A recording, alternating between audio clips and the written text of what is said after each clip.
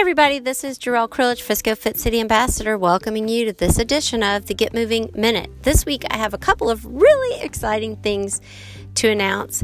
We officially have launched the 2020 Head for the Cure event, which this year is going to be a virtual event, which will take place here in the North Texas area on May 31st. But since it is a virtual event, you can participate and support very much needed brain cancer research anywhere in the United States or wherever it is in the world that you are. And to find out more about this event, you can do that at headforthecure.org/North-Texas.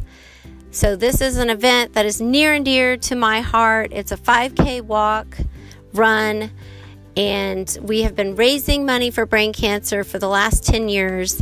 I had a very dear friend who suffered from brain cancer and later passed away, and that is how I got involved with this organization. So if you have any interest at all in training for a 5K event this month virtually and participating, you should be sure and check it out.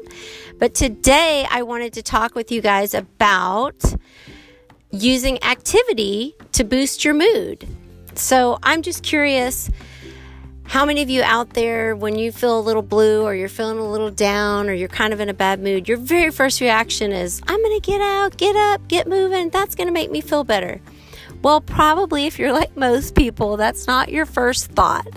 But I did want to give you a little science behind why we know movement actually helps us improve our mood. So, did you know that any kind of activity that gets your heart rate up, even if it's just as little as 10 minutes, helps your brain release all of those feel-good chemicals, the serotonin, the dopamine, and it actually does give you a feel-good mood boost immediately after and throughout the day.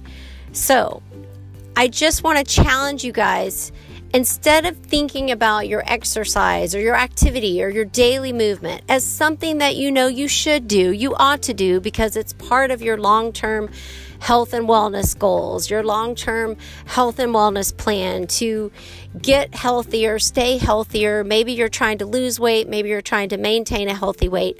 If you could shift that thinking of your activity as a tool that you can use to help you feel better, to help you increase your mood, to help you increase your energy. If that feels a little different for you, I'm just curious, but just think about any activity that you can do, and it doesn't have to be, the good news here is, you don't have to run a 2-hour half marathon or run a marathon to get that runner's high. It could be as little as 10 minutes of active movement throughout the day. So if you're a music lover, you could just turn on that music and dance around in your living room to get the feel good, to get the mood boost that I'm talking about here. So for today, I just want to challenge each and every one of you to get up, get out, get moving.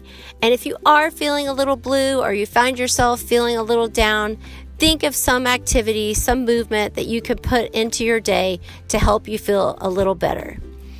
And just to remind you, I'm going to be talking a lot about the Head for the Cure event this month, the month of May.